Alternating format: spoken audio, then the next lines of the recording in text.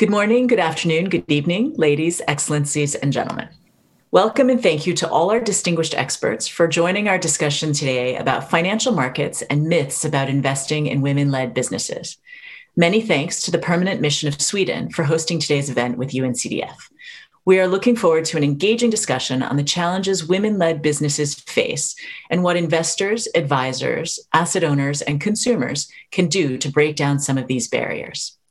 We'll start with opening remarks from Ambassador Anna-Karin Ennerström, Permanent Representative of the Mission of Sweden to the United States. Ambassador, the floor is yours.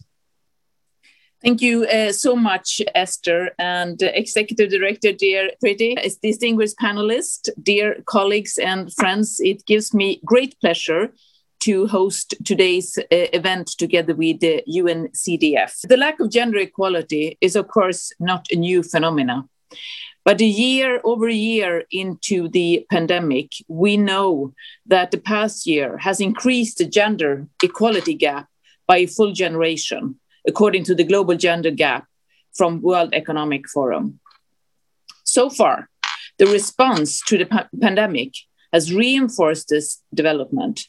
Out of more than 3,000 recovery actions that have been registered in the UN's Tracker for Global Gender Response, less than half took gender equality into account.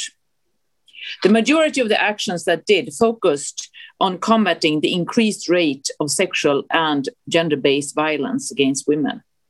Eradicating SGBV is, of course, key for achieving gender equality, but it's to a large extent rather a symptom of the imbalance of power between men and women and not the root cause.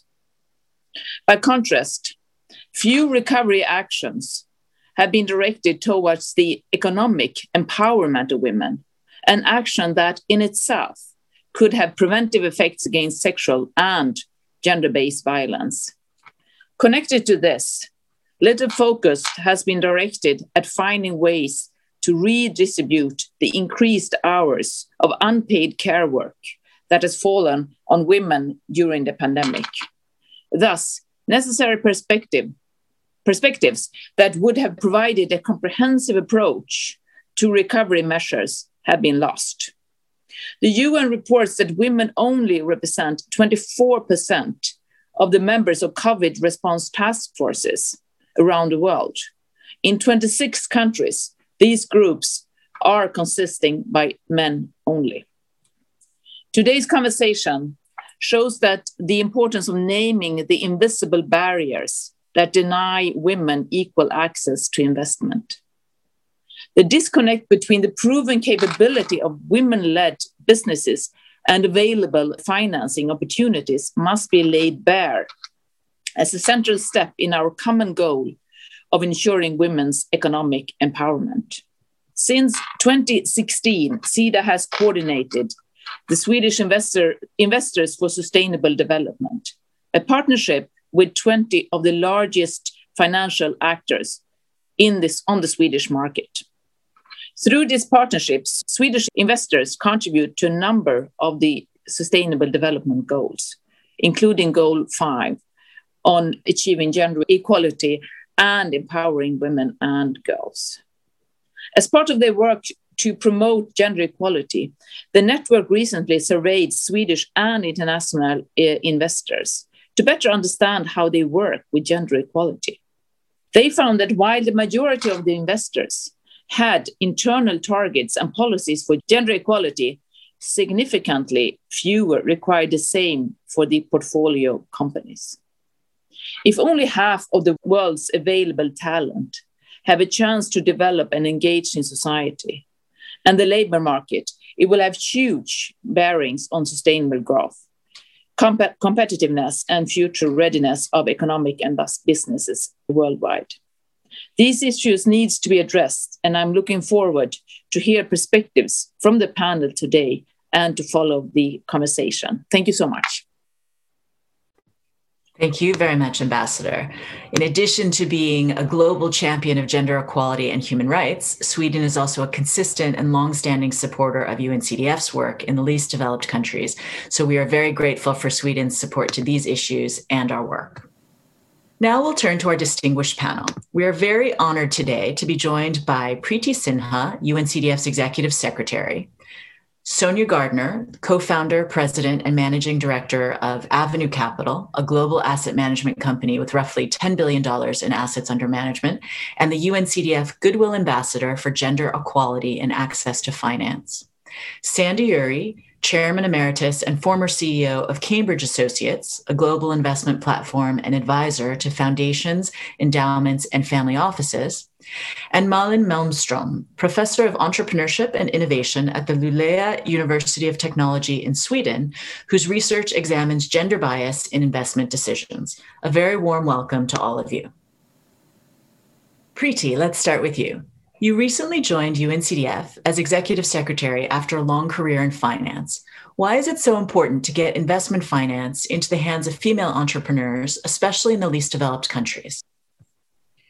Thank you, Esther, and thank you, Ambassador, for those opening comments. I'm delighted to be here with my co-panelists. So as Esther said, I've recently joined UNCDF, and I really believe in the mission that CDF has in terms of the LDCs. We work with the 46 LDCs, and we want to work with women there. And what we find with women entrepreneurs, women businesses, access to finance, that it holds true for the LDCs, the same statistics I think we will see in this panel that holds in the developed markets, that not sufficient funding is going to the women entrepreneurs. There are barriers, socioeconomic barriers. There is a bias that needs to be overcome. And that's why this panel is so important, that we can put these issues on the table and really address them. So for me, the reason why it's so important to invest in women-led businesses, women form the pivot of the family. The moment you impact the woman and she's economically empowered, immediately you see the impact on the health and education of her family members. So just taking a social dimension, let's jump into the economic factors. So I'd like to focus perhaps on women entrepreneurs in the emerging markets, particularly LDCs. So I'll give you some examples of the work we've done to set the scene, and I know colleagues will come in with other statistics that will justify this position.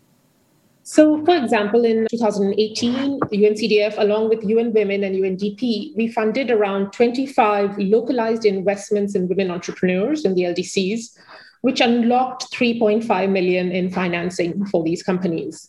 The amount might seem small, but it's a start. And sometimes the investment size in these countries are smaller, and we are working to address that. Another project was in the Pacific. We launched a FinTech Innovation Fund that helped develop digital solutions for women-led micro, small, and medium enterprises. A third example is with Artesian Fund. It's a venture fund out of Australia. They've launched together with us an Artesian Women's Economic Empowerment Fund that invests in publicly listed companies that advance women's empowerment. And some of the fees of the management are contributed to UNCDF, so we can do more for women investment. And finally, in Senegal, we worked with the local sovereign fund of Senegal called FONSIS to again invest in women-led businesses. Now, I think we are doing our role, but here maybe we need to acknowledge some statements like when women are running businesses, the women entrepreneurs have known to manage funds better than other teams, and a diverse or at least a mixed fund-led team performs better than perhaps an all-male team. This came out in a Goldman Sachs study when they looked at around 546 publicly managed funds, and the mixed team, or at least which had 1/3 women fund managers, performed better than an all-male team.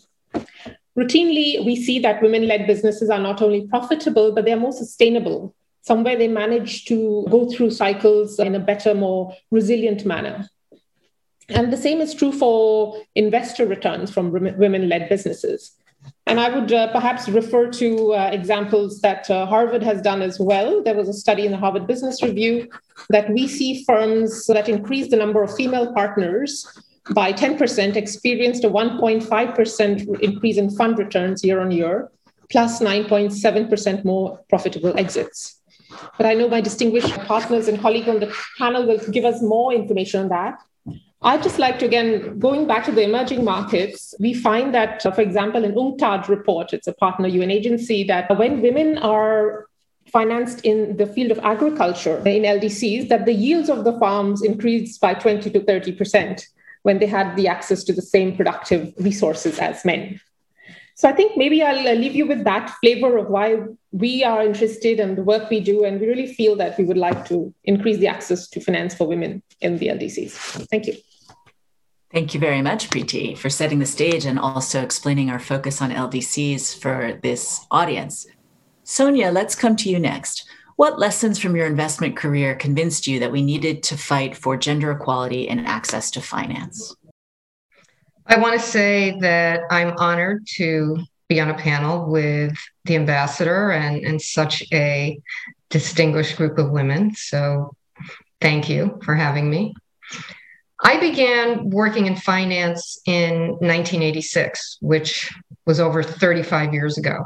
And I've seen that gender inequality is prevalent really across virtually every aspect of a woman's life. There are so few women in finance in leadership roles or positions of power, and that stems from actual bias and unconscious bias. I can say that 35 years ago, I was literally the only woman in the room at virtually every meeting with senior professionals. And although that has changed, the numbers have really not improved that much. Women need to have influential roles in the financial sector in order to advocate for equal access and inform effective policy changes. And that's true globally. I built Avenue with my brother and didn't face many of the systemic problems most women face in rising through the ranks. But I saw firsthand what many women faced at other firms. I was also on the board for many years of 100 Women in Finance, as was my colleague, Sandy Uri. And that grew from 100 women 20 years ago to over 20,000 members today. And I also had the honor of serving as the chair of the board. We created so many programs, and what I found to be very important was mentorship programs. Young women need to see that women can be in influential roles and can be senior women so that they are motivated to enter the world of finance and really foster their careers. McKinsey estimates that if women contributed to GDP at the same pace as men, it could add $28 trillion to global GDP by 2025. This is just one of the reasons why we need to improve the pipeline for women to reach senior levels and to build a system that supports women in finance, women-led funds, and financing for women entrepreneurs. Access to finance in the least developed countries is a far bigger problem, and these women are often vulnerable and underserved. We really could talk for hours just about the systemic problems women face and the lack of access to finance. But the important thing is that many people and many important organizations are really focused on this issue. And I'm optimistic that changes are being made, and UNCDF in particular will help to provide women greater access to finance. Thank you, Sonia. And this is a good time to mention that through Sonia's intervention for us, UNCDF has just concluded an agreement with 100 Women in Finance, and we will be helping that organization expand its membership network across the world, particularly in Africa, but also in countries like Sweden. So we'll be working with our colleagues there to help expand those mentorship opportunities to women in finance around the world. All right, Sandy, we'll come to you next. From the perspective of an advisor to large asset owners, what barriers did you see in your career to diversifying the pool of funds and fund managers your company, Cambridge Associates, would recommend? Well, let me echo the comments of how honored I am to be part of this panel with the ambassador and the distinguished panelists and friends, Sonia among them. I have been in business in the finance and investment business since 1985. And at that time, I joined Cambridge Associates, and I joined a firm that actually had women as managing directors. And one of the reasons I joined Cambridge Associates at the time was because you can't be what you can't see sometimes. And what I could see when I joined were women who were achieving at a very high level in arguably quite a small firm at the time, 40 people. So I feel quite privileged that I found a place that had already realized that 100% of the talent resides with 100% of the population, to echo the ambassador's comments about talent. So what did I discover when I joined as an advisor to institutional investors? I discovered that the historical norms of white maleness in the investment business and the finance business were deeply, deeply rooted. You just have to think about history. You can think about the United States. Our Constitution, ratified in 1789, women did not get the vote until 1920. We can see that history, these biases, unconscious and conscious, come from a long, long historical record. And it's important, and I viewed it as important, and so did my colleagues, to challenge those historical norms. Easier said than done. When you walked into investment committee rooms as an advisor, like Sonia, I was often the only woman in the room as an outsider, not as a steward or a fiduciary for the assets, but as a trusted advisor for the assets. And it was not surprising at the time, given who was attracted to the industry and who the industry hired and how many women were in business schools, and how you have to look at if you looked at the pipeline, there weren't many women coming through that pipeline, nor were the organizations set up to be hospitable to the women who entered those organizations. And even today, when you see the entering classes, let's say at a major commercial bank or a major investment bank, and it might be 50-50, male and female entering, 5 years later, it is not 50-50. So the organizations need to step back and say, what are we doing wrong here? Why are we losing this talent? For me, the notion that you would recruit from the total pool was always, where's the talent? It's everywhere. It's in women. It's in people of color. It's in white men, and it was such a waste, I thought, to recruit women at a 50-50 level and then lose them after you had spent 4-5 years investing in their development, only to have them leave because the culture was inhospitable. But these are longstanding historic norms. And it's incumbent upon not just the women in these organizations or the people of color, but it's incumbent upon the men to say, we want the best talent. The way we're going to be successful over the long term is if we draw from the entire population to accomplish that. So I think there is bias, unconscious and conscious bias, that has existed over a very long time. There has not been an investment in the pipeline to develop and retain and promote people into some senior positions. And to some extent, I don't think there's really been a high value placed on and inclusion. And I think people think they're playing it safe, but they're thinking very short term and not over the long term. So I think there have been a number of factors that have created this. And then when we think about the pandemic and how many women in particular have been affected by this pandemic, we have a steeper climb now as a result of the last 14 months that we faced in both developed and emerging economies. It's global. And so those of us who value this, we need to be willing to speak up, and we need to bring others along with us. And I'll say a little bit more about that later, about what I think can be done. But I think that we can't ignore history, but we have to challenge history. Thank you so much, Sandy. And we definitely will come back to you later to hear what you did as a leader of an organization to build those networks and that structure in a more welcoming way. So Malin, now we'll turn to you. You've done extensive research on the impact of gender on investment decisions, including on the effect of gendered language on decision-making and the cognitive processes of venture capitalists as they assess female founders. What have you found in your research? Thank you. And first of all, thank you for being part of this very interesting panel debate. And I'm very honored to be part of with the ambassador and with all you other distinguished guests. So thanks. First of all, we based our results on interviews that we did with venture capitalists about the female and male entrepreneur who had presented their investment proposals to them.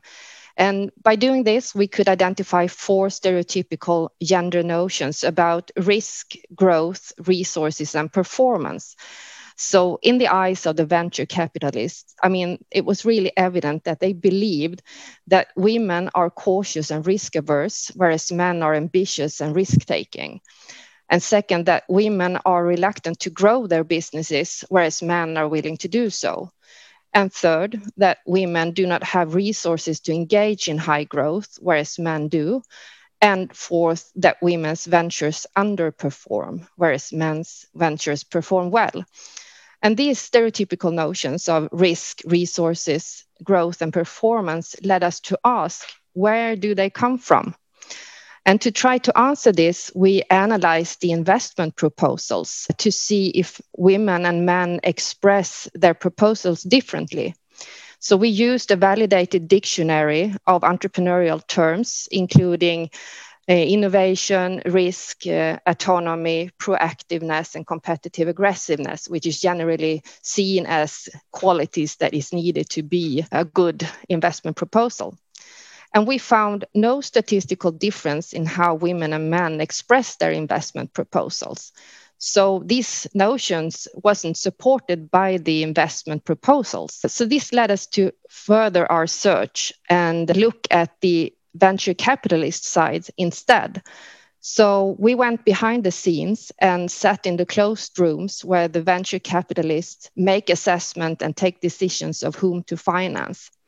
And we recorded all that was said during a period of 2 years. And during this period, they discussed over 200 investment proposals from men and women entrepreneurs. And we found that the venture capitalists used a gendered language in how they assess women and men that portrayed male entrepreneurs as the real entrepreneurs, but not women. And I think I should give you some examples of how we came to this conclusion. Well, first of all, we found that more positive attributes were used to describe men compared to women.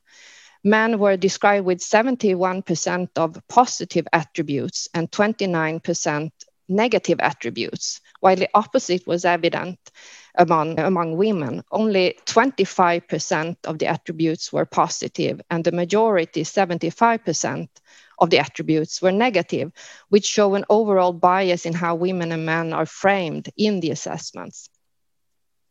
Further, also, the same attribute could be used, but with different meaning.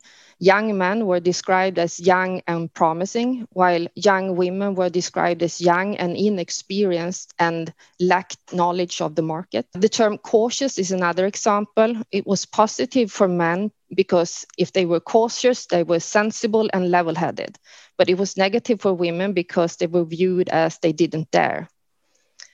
Men were also described with an identity as an entrepreneur, a business owner, an inventor, while women were only referred to as her, which gave men legitimacy in their professional roles, but not the women. Men were also described with much more superlatives than women, such as very competent, extremely talented, and really brilliant. And this also underscores men's abilities in contrast to women.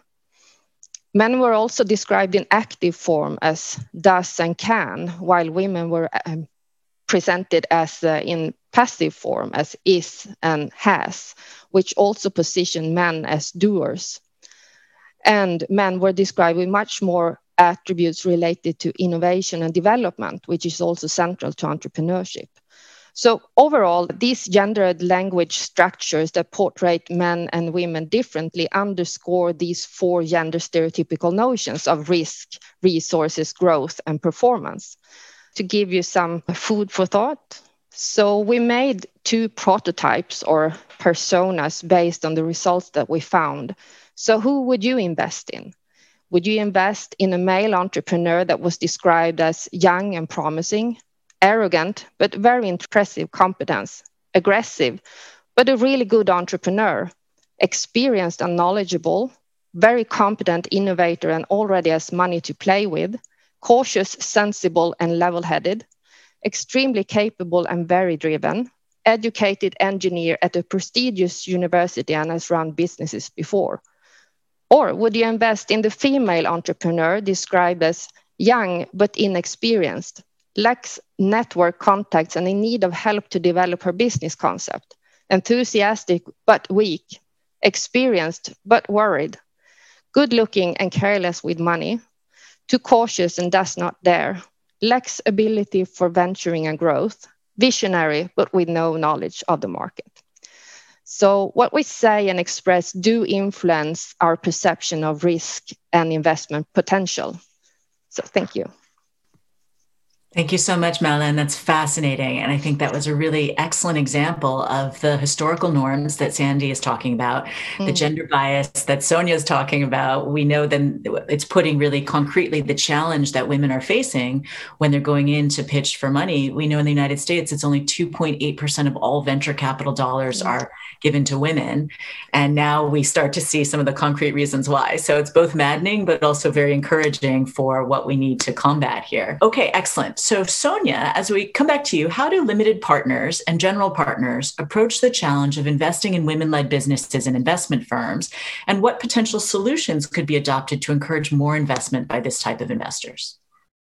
I found those statistics and that research very interesting because it actually is exactly why women-led funds have a hard time raising money. I mean, what's interesting is that there are so many large pension funds that have designated pools of capital that are earmarked to invest in minority and women-led businesses. And the problem is that capital just never reaches the women-led funds. And the reasons are, I mean, one of the interesting things from your research is that many of these women don't have enough capital to actually pass the test of having a pension fund provide capital for them, because a pension fund cannot give capital to someone that has $20 or $30 million. They can't be a large percentage.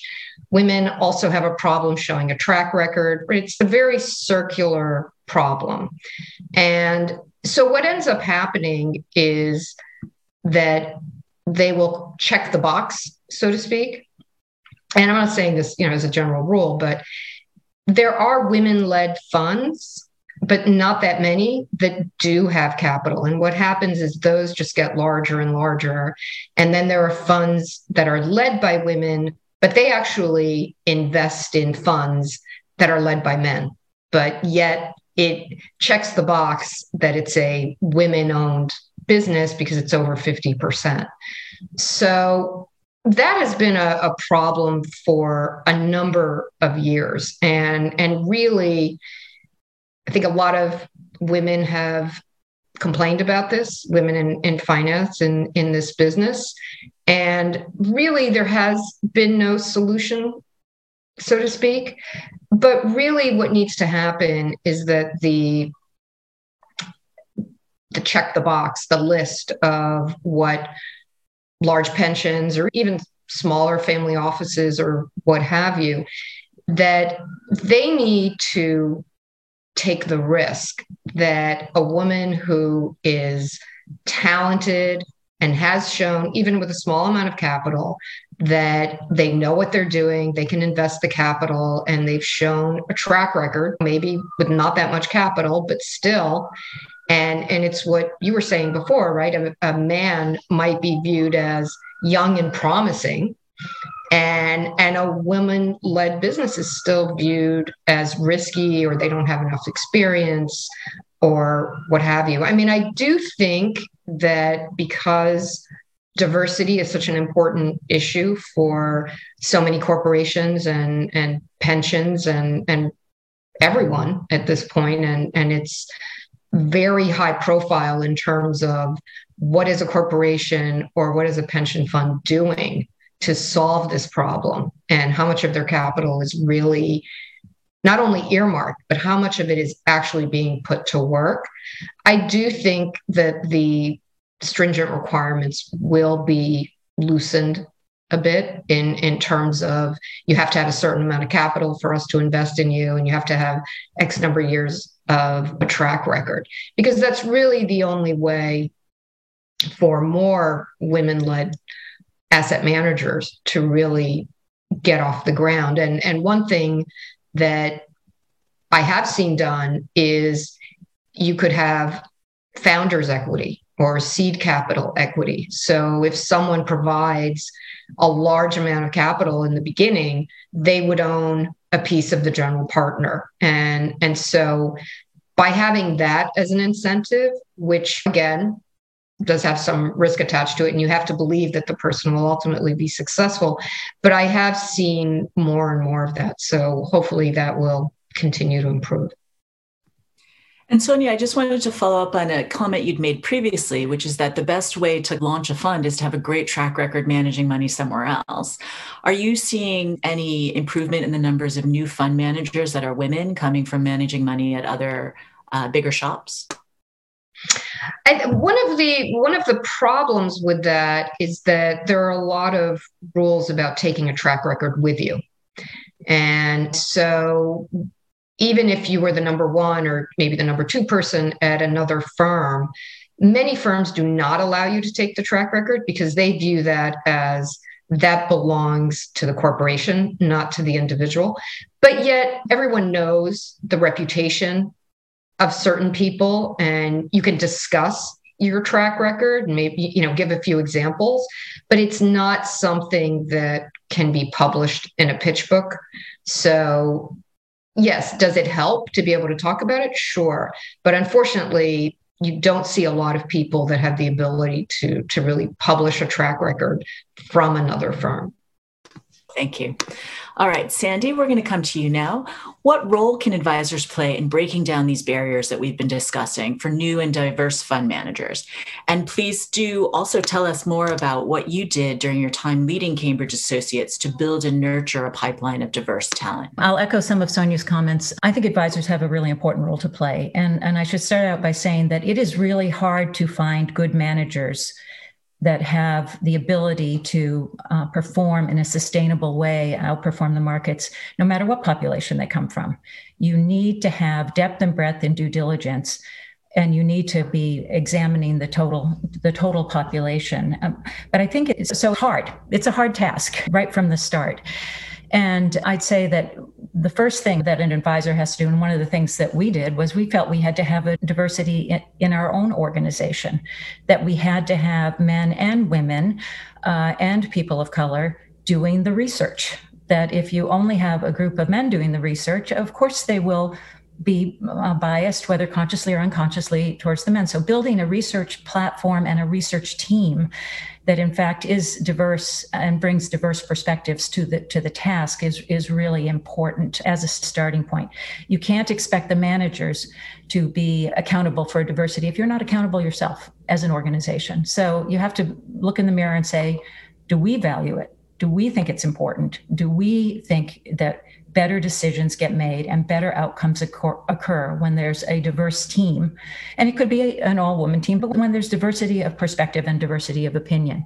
Men absolutely have an advantage. They have the networks, they've had the wealth creation, they can have their seed capital from friends and family. Women and wealth creation it's newer. So women don't have the networks and they don't have the wealth. Those two things go hand in hand. And oftentimes they have not had a chance to become the key investment decision makers in the organizations from which they are launching their funds. And this issue of portable track record has been an impediment. But there are ways to get around that.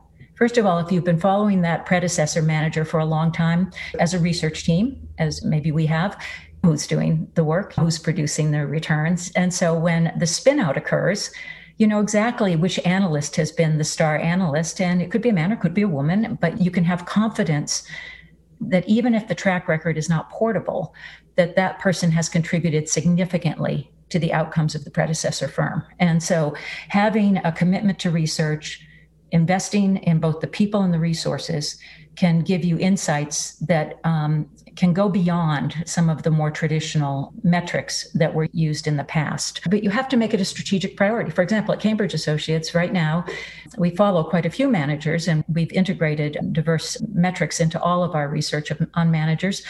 And what we're doing is we're saying we want to double the amount of money our clients have in diverse managers. And this would be women and people of color. So right now, about $19 billion is invested across our client base. And by 2025, we want it to be $40 billion. And that's what we're working on. But we have to find the managers, and we have to do the due diligence, and we have to persuade our clients with whom we've partnered for many years that it's not risky. It's not risky. Or you can control the risk by allocating a smaller amount of money to the manager to start. And then as you become more confident, you can give more. So you have to, I'd say it's sourcing. You have to figure out where are we going to find these managers. You have to attend conferences where these managers are featured. And there's outreach is critical. Can't wait for people to just come and knock on your door. You have to be out there looking and seeking a broader population. You have to have an open door policy. Any manager that knocks on the door, you have to say, yes, we'll meet with you. Send us your materials. We'll meet with you. And sometimes some managers, both men and women, are not ready for prime time, as I say. And then you have to partner with them, be an ally, be transparent, give them feedback, help them understand what will enable them to meet the hurdles. But you also have to be willing to suspend some of the traditional hurdles. You just have to meet the individuals, understand what they've done in the past, understand what their investment philosophy is. Is it one that your clients would find appealing and attractive? So it's an issue of sourcing resources, due diligence, and then being persuasive when you're talking to the fiduciaries and the stewards of the assets, because it's easy to play it safe, so to speak, easy to go with what you know. Actually, when Malin was speaking, I wondered if the people who were having those conversations were groups of male GPs and the gendered language was coming out of a group of men as opposed to women and female GPs, because I think the language might be different if you had diversity of GPs evaluating the entrepreneurs. So it's a process where there's intellectual rigor, but there's also an open-mindedness that you bring to the table. And then there has to be a strategic commitment on the part of the advisor. There absolutely has to be a strategic commitment. And the advisor itself, the organization like ours, has to embrace it at the organizational level, not just at what we practice, but what we actually do in our own enterprise.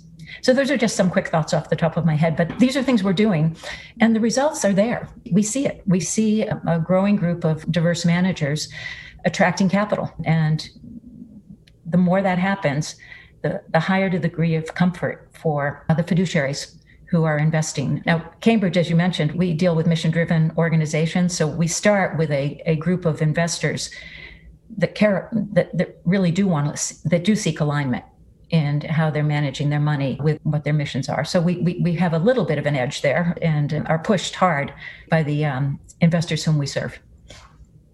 Thank you so much, Sandy. And I think even the fact that you know exactly how much you have right now invested in diverse managers and you have a clear target to double that makes Cambridge not only public about its commitment, but then quite transparent and accountable for reaching that figure. So thank you for that. All right. So Preeti, we'll turn to you next. What do you see as the opportunity of investing in female-led firms in LDCs? We've heard a lot about the barriers that are facing women-led firms here in developed markets. So please tell us a bit about that. Thank you, Esther. Really reflecting on the rich conversation going on here. But again, maybe turning the needle towards the emerging markets, Africa alone has about $42 billion in investment opportunity for women-led businesses. This is based on our work and our survey in those economies. So large opportunity there.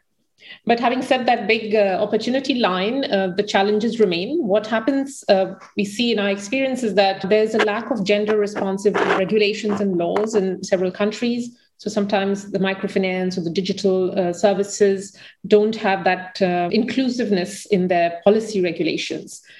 In that respect, women face higher interest rates. They have to often give more collateral and they have a higher loan rejection rate. So all these factors we know, but there are things that we have to overcome. And hopefully the data here is now going to start to support that. So what we do at our work at CDF is we also provide a lot of technical assistance and advisory work to help build these women-led businesses up from the ground up to make them really solid businesses. And reflecting on what Sonia said regarding the pension funds, we had a conversation earlier as well about ETFs on women businesses.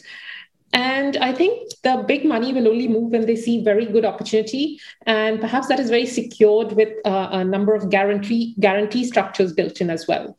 So maybe at this phase, we'll have to provide a bit of handholding with very capable women entrepreneurs, but there's a role for agencies and all the people on the panel and in our different roles. For example, going back to the 138 private equity firms that invested with a gender lens. So they invested around $4.8 billion in 2019 in businesses that were more diverse and had positive impact on women. And this figure is up from 2.2 billion in 2018 and from 1.1 billion in 2017. So money is starting to move, but what we are trying to do is also provide the pipeline. So we are working with countries, with the Uganda, Tanzania, etc., to come up with great investment opportunities for women and what structures and guarantees would be needed to bring them to the table as very viable investment opportunities. So the fact that we have this gender metrics in our lending, so we have an on-balance sheet lending called the Bridge Facility, which we would like to grow, and that has gender metrics in it when we lend. So we do loans and guarantees from that. We're also very much a believer in blended finance, which obviously brings the ODA donor capital along with commercial capital with social and financial returns. And as you know, we have a build fund that invests in SMEs in the LDCs and emerging markets. And finally, we also have a municipal investment fund, a 350 million euros target fund that will invest in municipal projects, including initiatives like something called Inclusity. Inclusity is an initiative that makes cities safer for women.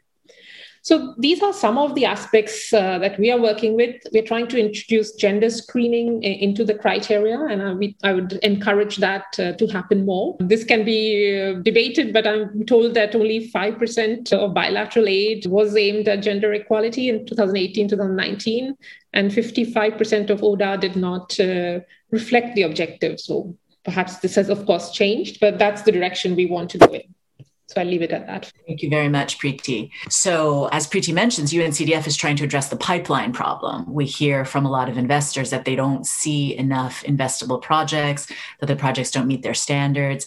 As Sandy mentioned, you have to do a lot of nurturing of potential and prospects to meet them, to get them to a point where they can meet investor standards. So UNCDF is doing that in LDCs. So Malin, coming back to you, we're hearing about a lot of these challenges, and you've really, laid out very well the biases that women face when they're raising money. But what does the research show about the actual performance of companies led by women? Yes, well, in our research, we wanted to see if there was any substance to these 4 gender stereotypical notions that I talked about previously, about risk, resources, growth, and performance. So to test this, we collected accounting data for the exact same businesses that the VCs talked about to explore how the ventures performed at the point in time when they presented their investment proposals to the venture capitalists. And we compared over 20 different key performance indicators to mirror the essence of these 4 gender stereotypical notions in different ways. And what we found was no statistical difference whatsoever between women's and men's venturings. So that means that women and men did not differ in their ways of taking risks in their venturing, their ways of growing their businesses, the resources they used for, or the financial performance they reached in their venturing. So we found no support for these 4 gender stereotypical notions. However, what we found in our results was the effect of these gender stereotypical notions, because women's investment proposals were dismissed to a significantly higher extent compared to the male proposals. And those women who were approved capital also gained less capital, significantly less capital than the male counterparts. That's fascinating, Malin. So you're telling us that women and men-led ventures that you studied performed exactly the same, but women had a harder time raising money, and when they did raise money, they got less. Yeah. So at every point, then, there are challenges to then the unleashing this potential that we're seeing from female-led businesses. Sonia and Sandy, I'd like to go back to you. You had mentioned that this problem of scale, that it's hard for women to get enough assets, and then it's hard for them to show the track record, so it's harder for them to get selected. What types of finance do you think would be more willing to take the risk on these types of managers? Sandy, you mentioned that some of the restrictions will have to be lowered. We know that pension funds are extremely risk-averse, and they're probably not the ones to take the first risk. So which investors should we be targeting when we're looking at trying to get more money into the hands of women-led businesses? Sonia, over to you. Well, I think, and Sandy has a lot more experience in terms of what the allocators are actually choosing to do. But from my experience, I think working with family offices is much easier They tend to be small. The family makes the decision. With usually they have a CIO from the outside, but sometimes not. And there's just less bureaucracy.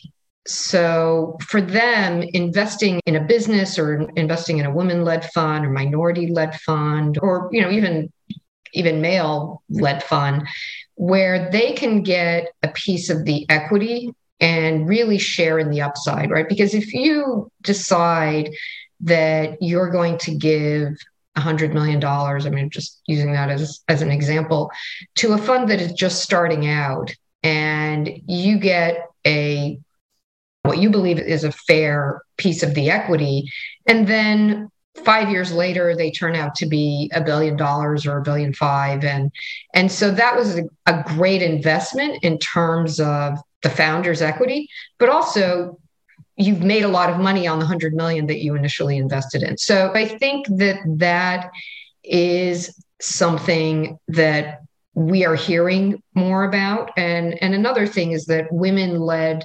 funds and also male-led funds and minority-led funds, because it is so expensive to create a back office, to really have your own business, what we find is that a lot of people approach us, and I'm sure they're approaching a lot of large institutions that already have that infrastructure in place, and they will ask to join a firm, but yet retain some autonomy and make a name for themselves with a larger organization. And then, as Sandy had said before, when there is a spinoff, everyone knows who really did the work, right? If you're in this business, it's really the track record is for people who don't follow all these investors and don't really know much about the individuals. But I do think that people are being more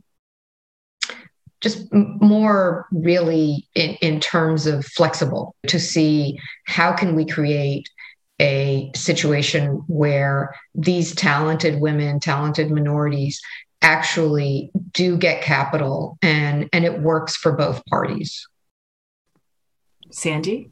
Just to build on Sonia's comments about the types of investors, in my experience, we have seen that it's the family offices and the foundations that have really led the way when thinking about, I call it mission alignment. And mission alignment can manifest itself in terms of diversity, equity, and inclusion. It could be climate, it could be social justice issues, it can be any number of things, but the foundations have stepped back and said, why should only, in the US, there's a 5% distribution requirement for foundations. And they've said, why should only 5% of our assets be working on what our mission is through our grant making, and the other 95% of our assets be investing in things that run counter to what our charitable mission is. So we've seen foundations step back and say, how can we fix this? How do we think about this differently and how we invest our money? So more and more of them might be creating what you might think of as a carve out. The Ford Foundation notably was quite public in carving out $1 billion of their $11 billion investment pool to invest in more mission aligned activities. And they've created an investment subcommittee to work on that over the next 10 years. So we see carve-outs happening. We see it happening in a very integrated way.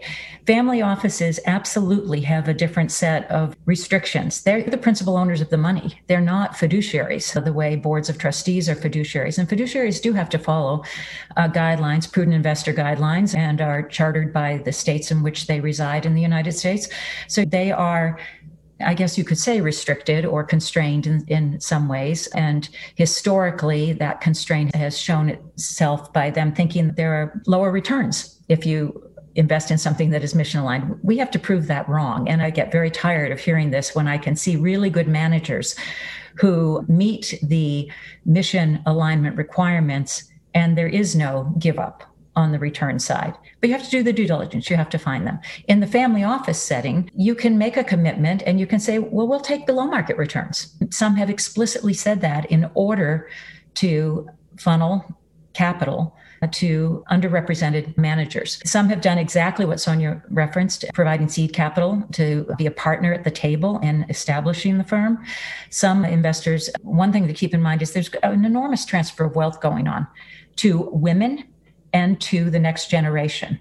And women make choices differently. And the next generation of investors, third, fourth generation wealth, are applying different criteria to how they think about investing their family's funds. So there's movement that's coming from the new family members who are seated at the table and who actually control where the money's going. Sometimes they bump up against trustees who say no, but ultimately they are the principals. It's their money, so they can make these decisions. And this transfer of wealth will create a flow of funds, I believe, and we're seeing it, to managers that are more representative of the individuals who are now seated at the table making decisions as to where those funds get allocated. We're seeing it in other investors. Sonia's right, there's a scale issue here. There are billions and billions and billions of dollars. So here, I think what we're seeing some of the large pension funds doing is saying, we'll carve out, let's say $500 million, and we don't have the staff to do the due diligence required to really allocate that. So they'll hire an outside advisor, and it could be a fund of funds manager. It could be creating a customized fund of funds with an advisor. So we're seeing more of that. And so there is a resource constraint that many investors have, and it causes them to partner, with others out there in the field in order to get the assets allocated. But we see it happening, and we just have to disabuse people of the notion that investing with these underrepresented populations necessarily leads to lower returns. It doesn't. If you do the heavy lifting and you do the work and you do the due diligence, the talent is there. The investment talent is there. You have to find it. And it's hard work. As I said, it's hard work to find good managers no matter what population they're coming from. Thank you so much, Sandy. And then Malin, let's come to you. So it seems like your research is showing that the talent is there, that female-led firms are performing just as well as men. So what suggestions do you have for breaking down some of these barriers that you're finding in your research? How do we shift the discussion and make the analysis of women-led firms and their performance more equal? I think there are a number of things that we can do. And I think that if we use research to show facts, I think we're well on the way. We have a majority of studies that show that women entrepreneurs are overlooked as an investment opportunity. So I think the next step that we need to do is to show the costs of letting gender bias influence investment decisions, to highlight the missed investment opportunity. I think that's a way to spark the interest at the investor side also, to see that there are actually missed opportunities. So besides awareness of these costs, I think also, as Sandra mentioned before, there has to be a willingness and a determination to accomplish change. So it's important that managerial support is there and that we set long-term goals of what we want to accomplish and follow up on those goals, because what is this measured and followed up also usually gets done in that way. I also think that it's important to strive for an equal balance of women and men in powerful positions in the capital market, because as of now it's more male-dominated arena, and I think it's difficult for the individual woman to make a big difference in this situation. We need more balanced groups of those who makes the decisions to enable to break down the barriers, what happens in these groups. I also think that we can learn a lot from the upcoming financial markets in the crowdfunding and the fintech arena. We know that in crowdfunding, more females are also represented as investors. And I think that we also see the effects of that more female entrepreneur gets funding in the crowdfunding arena. So I think that that's also an argument for why we should change the structures in the traditional financial market actors.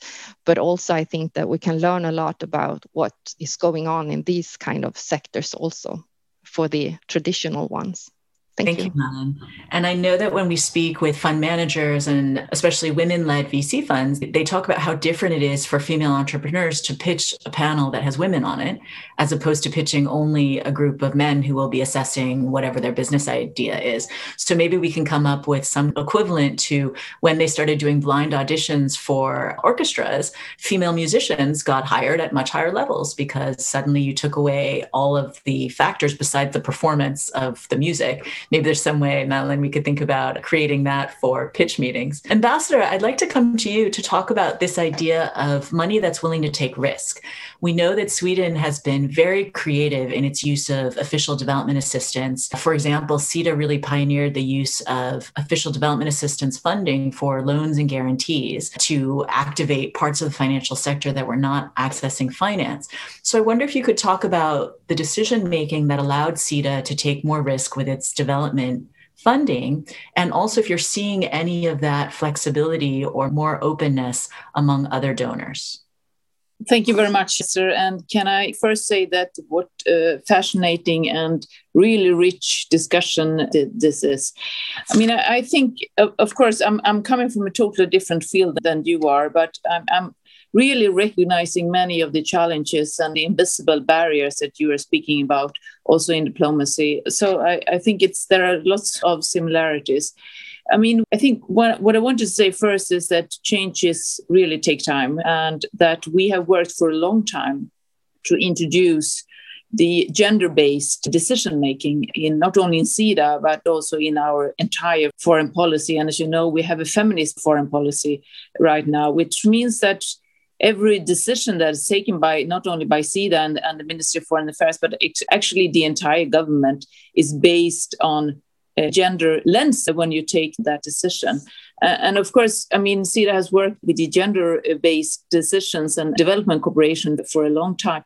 And I think that's very much based on the fact that I know Malin referred to research, that gender equality is not only about giving rights and perspective to women and girls, which is important in itself, but it's actually important for the survival of our planet and humankind, that we can simply not afford to not fully utilize 50% of the population of the world. And I think here it's so important when you are discussing the situation in the LDCs.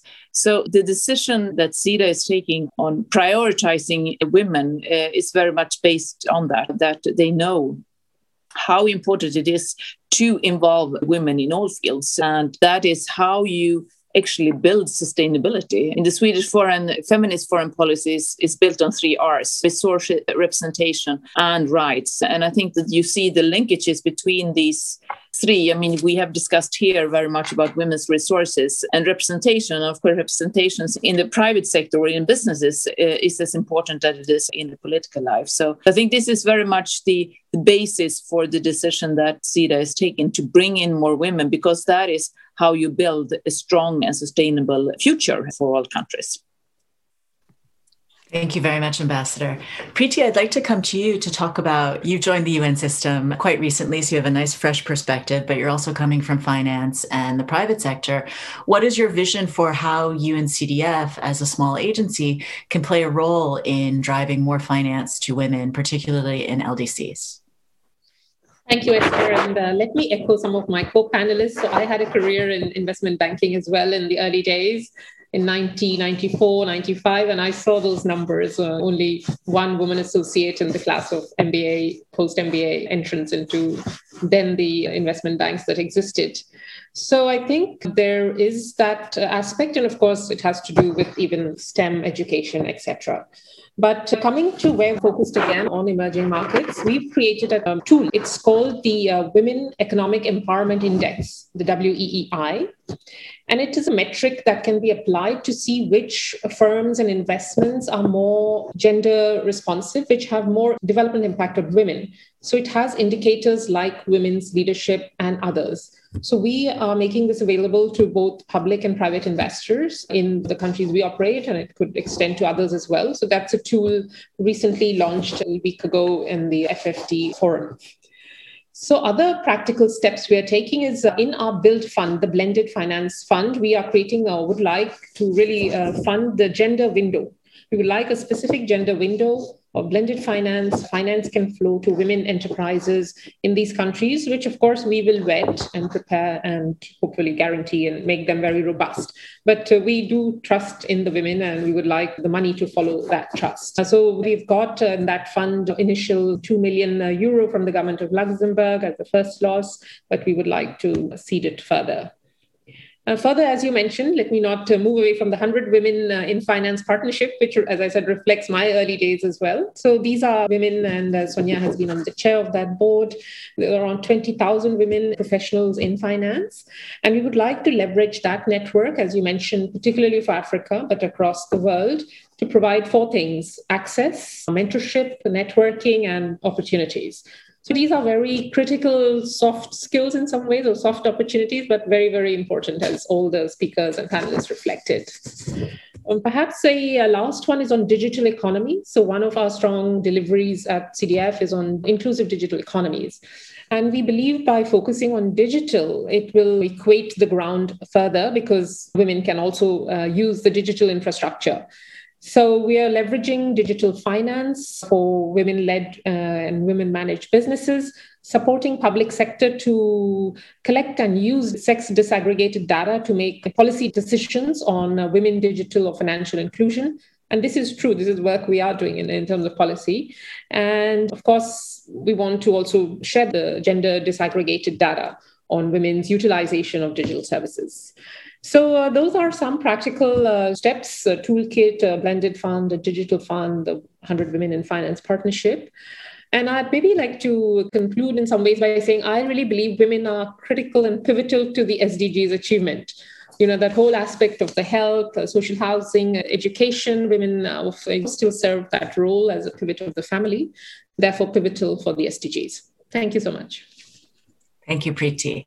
So we have a question in the chat, and this is for all the panelists. Thank you for all of this great information. ESG seems to be trending in the finance industry. Do you think it is here to stay? If yes, why? Would it have any impact on increasing access to finance for women entrepreneurs, especially those in LDCs? So this question is about ESG, environmental, social, and governance factors in investing in the finance industry. Sonia, we'll come to you first on this.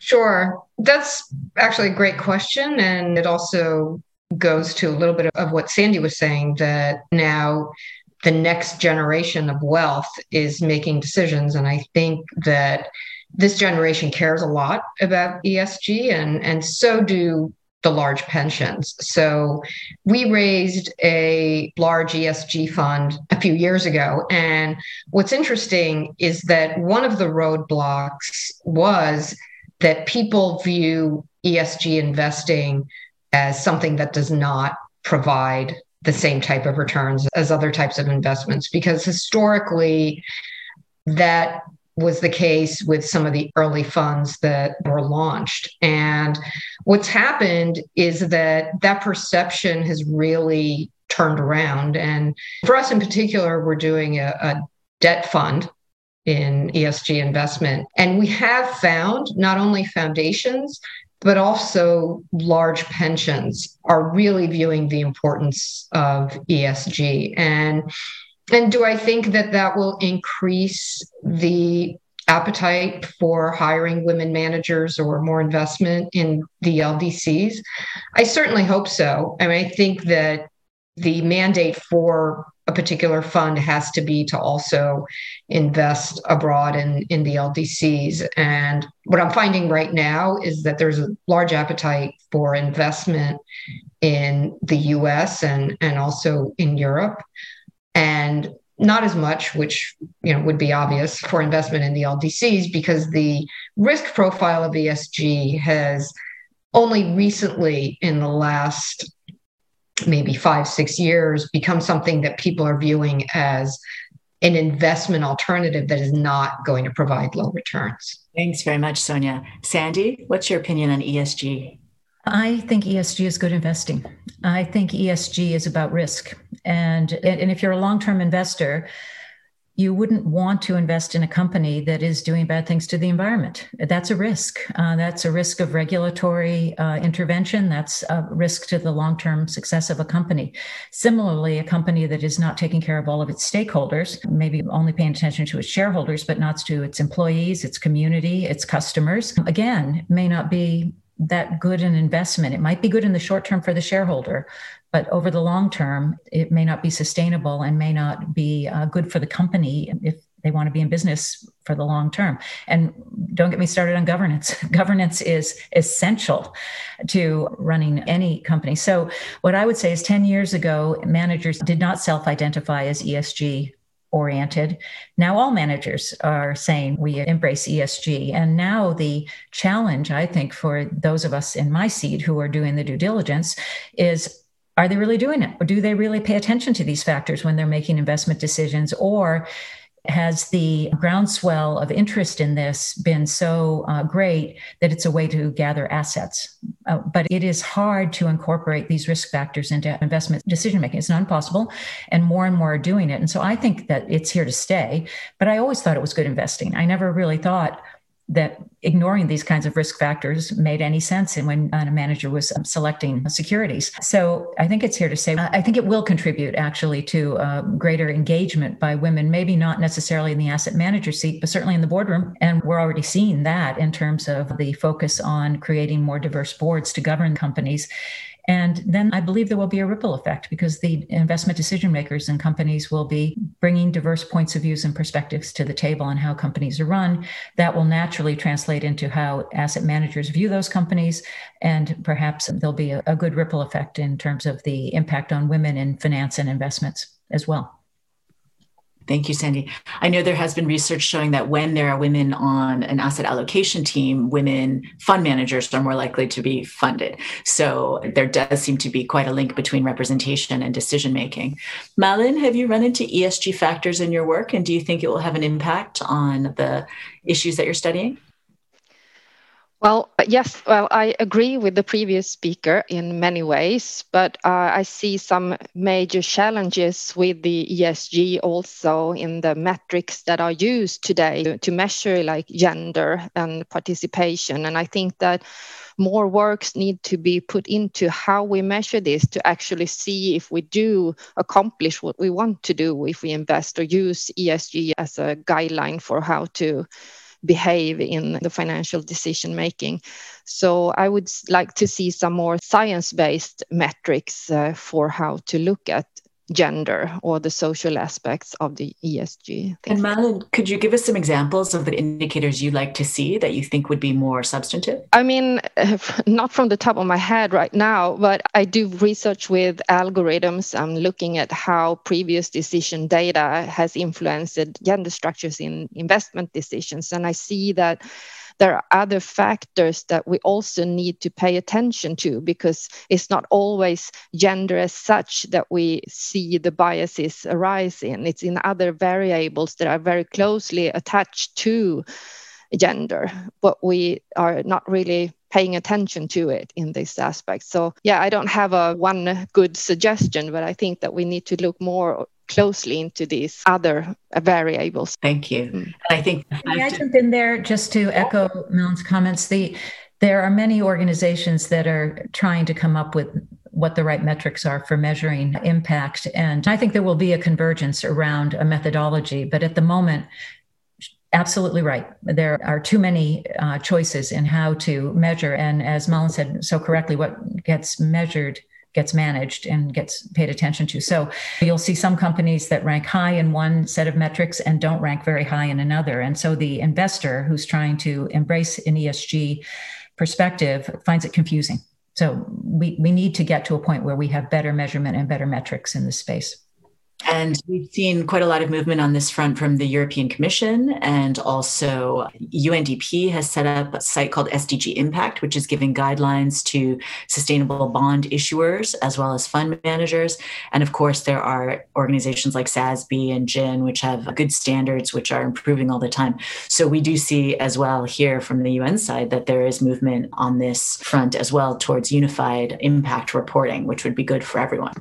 All right, there are no other questions. To our audience members, please don't be shy about asking questions in the chat. We'll come around to the panelists then to say, given our really rich discussion, we've had such an interesting discussion about some of the barriers that female entrepreneurs face when they're pitching for finance, some of the challenges to women in the financial field, the structures and the efforts that are needed from advisors and investors to make sure that they look for and nurture diverse managers as well as diverse talent. internally, the importance of setting targets and having accountability for assets and diversity targets that people are setting for themselves, and some of the barriers, but also opportunities offered by female-led businesses in the least developed countries as well. So for our panelists, what are some practical steps that our audience and listeners today can take to encourage more investment in female-led businesses and funds? Preeti, we'll start with you. I think I've used several examples in the past. Again, to reiterate, perhaps putting the data out there very clearly. So another touch point, let me add, the MSCI World Index, when measures companies with strong women leadership, has an ROE of 10.1% versus that of 7.4 when it's without women leadership. So statistics like that. And then let me differentiate between public capital and private capital. So the public capital is supporting us in lots of initiatives, and Sweden here is a great example of that. And what we're trying to do is get more private capital in. In the investment strategies, there's investing in publicly listed companies. So there, I think the ESG metric is used. We also work a lot with private enterprises which are developing. So let's say, take in context of Africa, Juma is a publicly listed company, e-retail. Whereas we funded a company in Mali, this woman who's put up a business on manufacturing fruit juices. So Mali, with the various geopolitical, economic dimensions right now, we'd like her to grow. So there's more employment opportunity on the ground in Mali. So I think let's substantiate our points with all the data that's there, and all the panelists have done that brilliantly. Let's put it out there and let's encourage this investment into women-led enterprises. Thank you. Thank you, Preeti. Malin, what would you recommend? Well, as I said previously, I think that if we can realize that there are actually costs associated with avoiding investing in female entrepreneurship, I think that it's easier to understand the actual potential from doing it and the actual return that you can get in many different dimensions. So I think that if we can have research that would show this and display this, I think that would be very encouraging, because I think that people today are becoming more aware of the effects of environment and social aspects and want to make a change. So I think that if we can only give that last push to show what is the gains from it, I think that we are in good shape for making changes. Thank you, Malin. Sandy? I think there's momentum in this space right now. And I think the ability for a group of investment decision makers, owners of assets, investment decision makers, to step back and clearly define what matters to them. Is it divestment? Is it ESG? Is it shareholder engagement? Is it impact?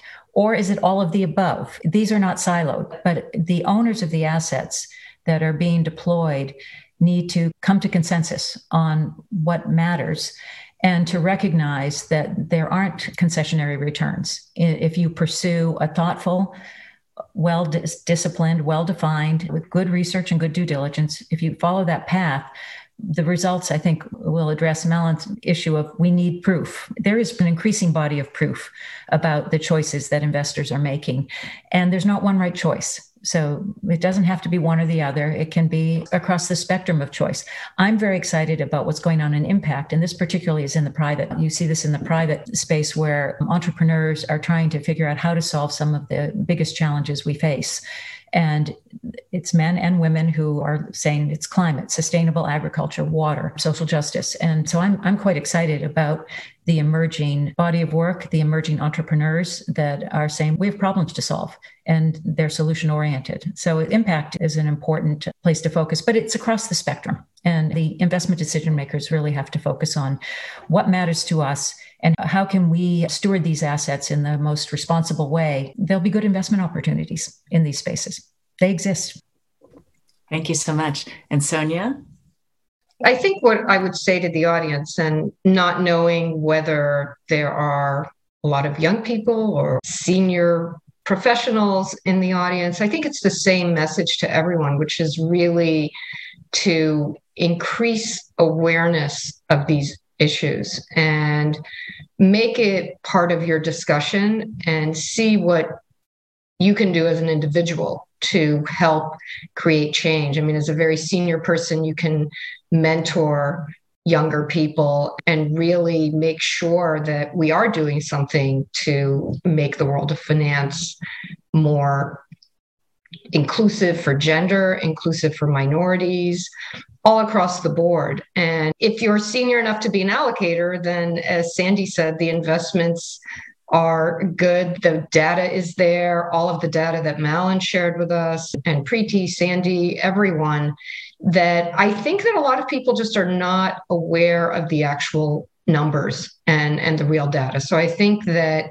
increasing awareness and making sure that each and every one of us actually does something about this problem. Thank you so much, Sonia. And just as a reminder to our audience that anyone who has an investment fund or a pension can ask their financial provider for gender lens options. That's one thing that anyone can do who has any assets at all, and that we can start looking at how our own money is invested and what it's doing. So before we wrap up, we'll come back to Ambassador Ennerstrom for her thoughts. Thank you, Esther, and thanks to the entire panel. As I said, it's been really a very important, rich and fascinating discussion, and I'm honored to have been part of it. And it has made me even more understand being encouraged by our strong partnership with UNCDF. Really, I think what I want to say as last words is really that we need to continue to push this agenda, and that we need to do that not only for all the women and girls that are out there. That's an important part, but we need to do it for all of us. And using the phrase of that gender equality is not only morally right, but it's also economically smart. I think we need to continue to press for that. And also how important gender equality is for the implementation of the entire Agenda 2030 and the SDGs. And the final remark is, as many of you have said, that gender equality is also about power, and that makes us have to fight even stronger for this agenda. So with that, I'd like to thank you very much for being part of this. And to the audience, Esther, I give the word back to you, but thanking you in how you have managed this discussion in, I think, a very important and exciting way. So thank you so much. Thank you very much, Ambassador, and thanks again to the Permanent Mission of Sweden for co-hosting this wonderful panel with us. I think we've all learned quite a lot of both pragmatic tips and also high-level theoretical strategic research background for why it's important to drive more finance into the hands of women. So on behalf of UNCDF, I'd like to thank so much Sonia Gardner, Malin Malmström, Sandy Uri, Preeti Sinha, and of course, Ambassador Anna-Karin Ennerstrom for being on our panel today. Thank you to our audience. This panel will be posted as a podcast on uncdf.org/podcasts, and the recording of it will also be posted publicly so it can be accessed. And please look to our website, www.uncdf.org, for that. Thank you so much, everyone, and have a wonderful day.